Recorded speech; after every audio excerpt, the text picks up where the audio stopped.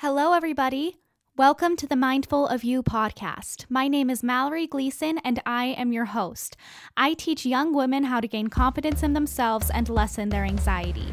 I give you techniques that train your brain to see yourself as God sees you and to let go of perfectionism and embrace the peace and calm of embracing who you are. You ready? Let's do it.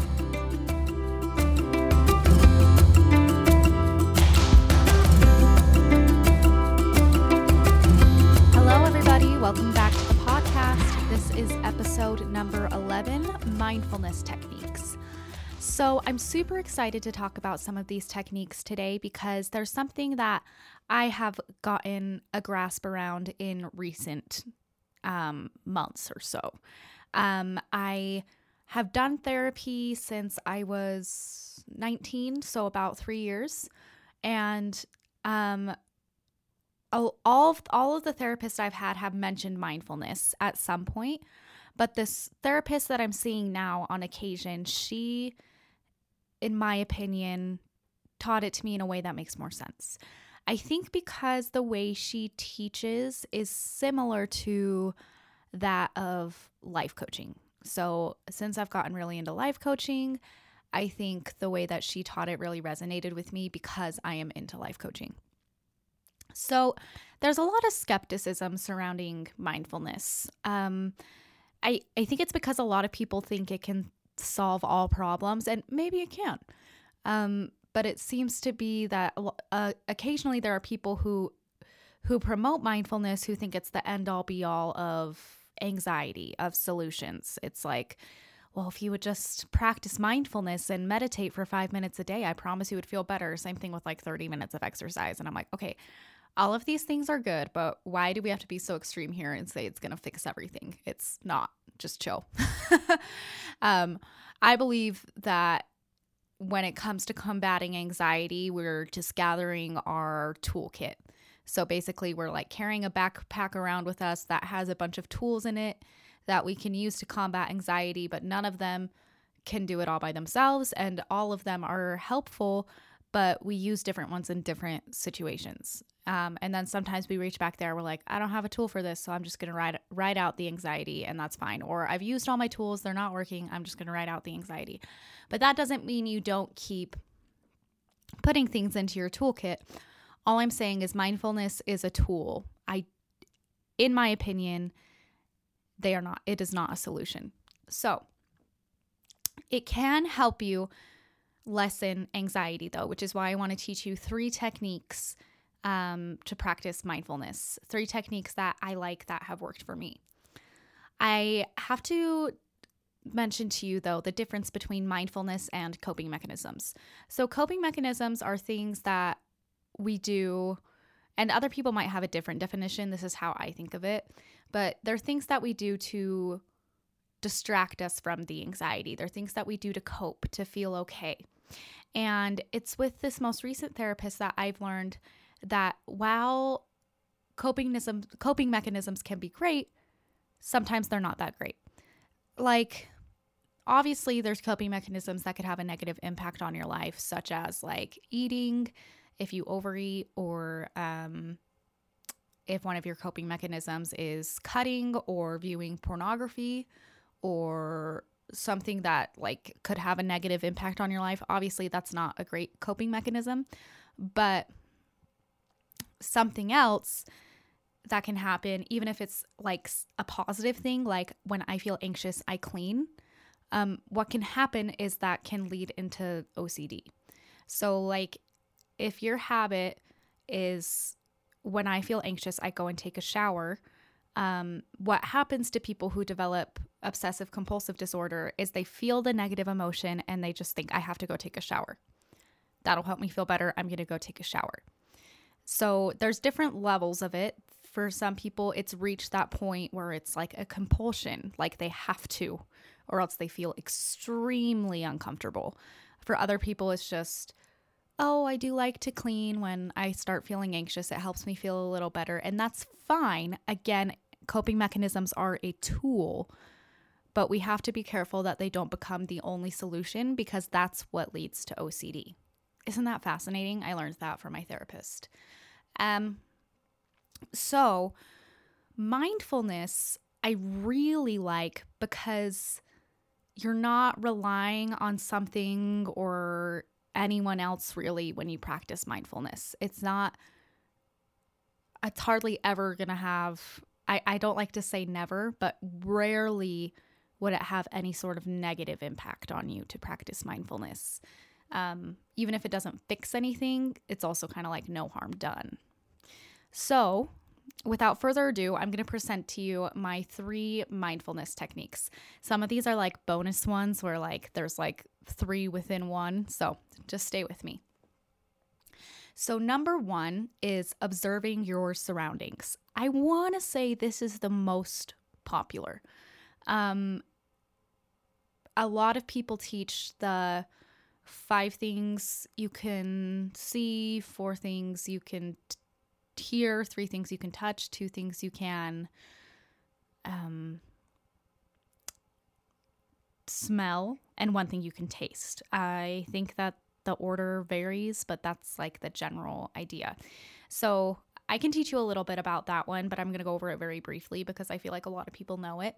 But basically what you do when you start to feel this anxiety is you ground yourself. You make yourself aware of your surroundings by observing 5 things you can see. And then you observe 4 things you can hear. Then you observe 3 things like that you can either touch or feel. An example would be the fabric of my shirt on my skin, just focusing on that sensation. And then we focus on 2 things that we can smell. A good example is like I feel like cars have a specific smell, so I usually observe that smell. And then if there's anything metal around me, I can usually smell the like metallic type smell. And then 1 thing you can taste. So whether it's like leftover food in your mouth or just kind of the taste of your mouth, or maybe like you dab your tongue on your hand or something like that if your hand's not gross. So yeah. So that's the basic idea. So basically you go through those steps until you start to feel calm again. And if you get stuck, that's a good sign because then you are focused on something else. And then so that's 1 technique. My favorite observe your surroundings technique is to find everything in a certain color.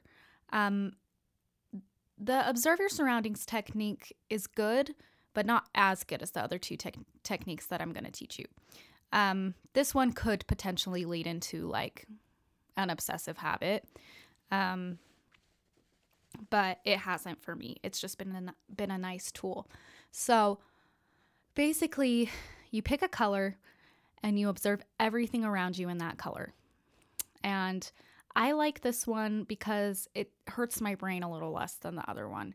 And I like to name them out loud. Sometimes I text it to my husband if he's not with me, or I just tell my husband. So yeah, that is 2 observe your surroundings techniques.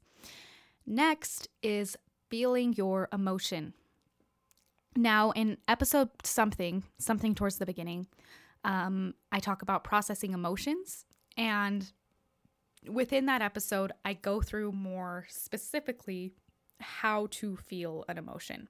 I'm going to go over it briefly again, but basically, the idea is you observe where you are feeling whatever emotion you're feeling.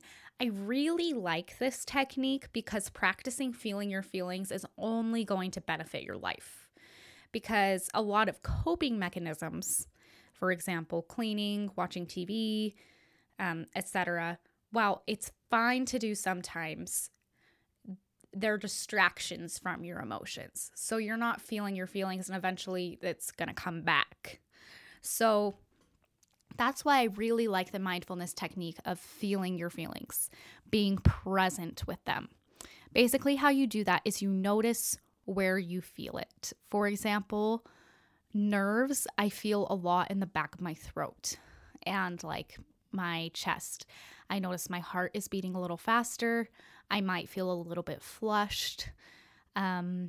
something else I notice is like very specifically where that emotion lies. Like, is it in a tight little ball? Is it more widespread? Does it feel like it's moving? And what I like to do with this one is generally, if I'm practicing this technique, I'm not with anybody. Just that's how it's played out. Doesn't mean you can't practice it while you're with people. But I like to text it to my husband. So I say, or you could even just write it like in your notes app. You don't have to say it to a person. I just like to because it makes me get super specific. And he doesn't care. Like sometimes he answers and is like, what? But I will just text him and say, I'm feeling anxious. This is what that feels like. And I describe very specifically what anxiety feels like.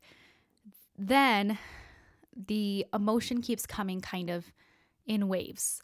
And as you keep practicing, the smaller the waves get. So say you practice feeling it, you start to feel a little bit better, but then 10 minutes later, you have a thought that triggers anxiety again and it comes back.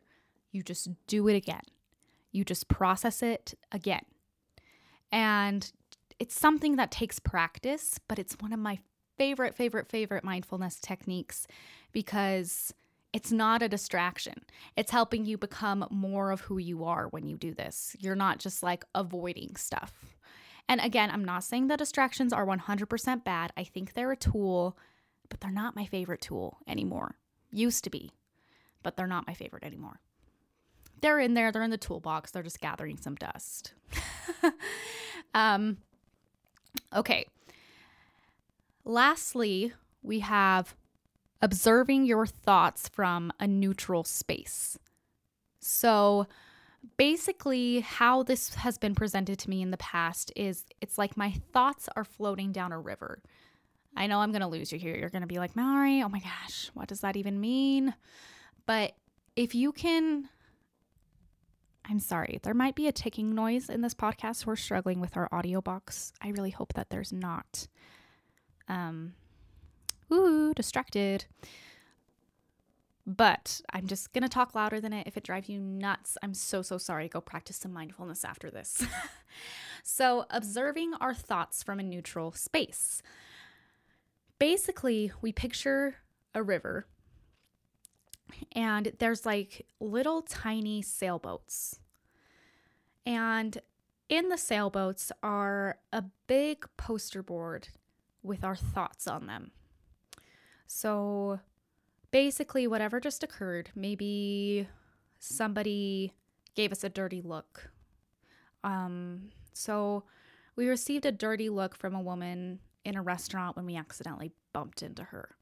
So anxiety comes and there's poster boards floating by on these little sailboats. So we see one that says, oh my gosh, what is wrong with her? It was an accident. Then we see another one that says, what's wrong with me? That was so embarrassing. Then we see one that says, I feel so anxious right now. Another one says, maybe I should leave. And these sailboats are just floating by. Now, one thing that you might be tempted to do is grab the sailboat and take it out of the water and be like, you know what? What if this thought is true? And then more sailboats start to pile up in relation to that one. More thoughts start to pile up, and then boom, anxiety attack, panic attack, or just stronger anxiety. We don't need to do that. We can watch the sailboats float by because thoughts don't have any meaning until we assign something to them. So we can decide, you know what? I'm kind of on edge right now because I just kind of experienced something that was a little triggering to me. So I'm just going to watch the sailboats and think, interesting. Oh, that's an interesting thought. Oh, that one's kind of weird. Oh, wow, that one's like super dark. That's fine. Doesn't mean anything's wrong with me. I'm good. People have intrusive thoughts sometimes. And watch the sailboats. Don't grab them. So this is one of the best things that you can practice, because the better you get at seeing your thoughts as neutral, the more control you'll have on what thoughts you want to choose to believe. Like, you might want to choose to believe, maybe a thought comes floating by that says, oh, dang, that was kind of awkward. Oh well, grab that sailboat. Hold on to it.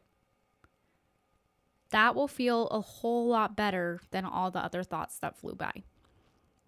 So until you find one that you like, just watch them float by. Thank you, but no thank you. Okay, that is some mindfulness techniques. I'm sure I'll have more for you in the future. I hope this was helpful for you. Be sure to listen to the last episode I posted, Roommate Problems, featuring my friend Anna. Super fun episode, a little bit longer, but it will really open up your mind to things you might be struggling with in your life. Thank you guys so much for listening, and I'll talk to you next week. Have a great week. Bye-bye.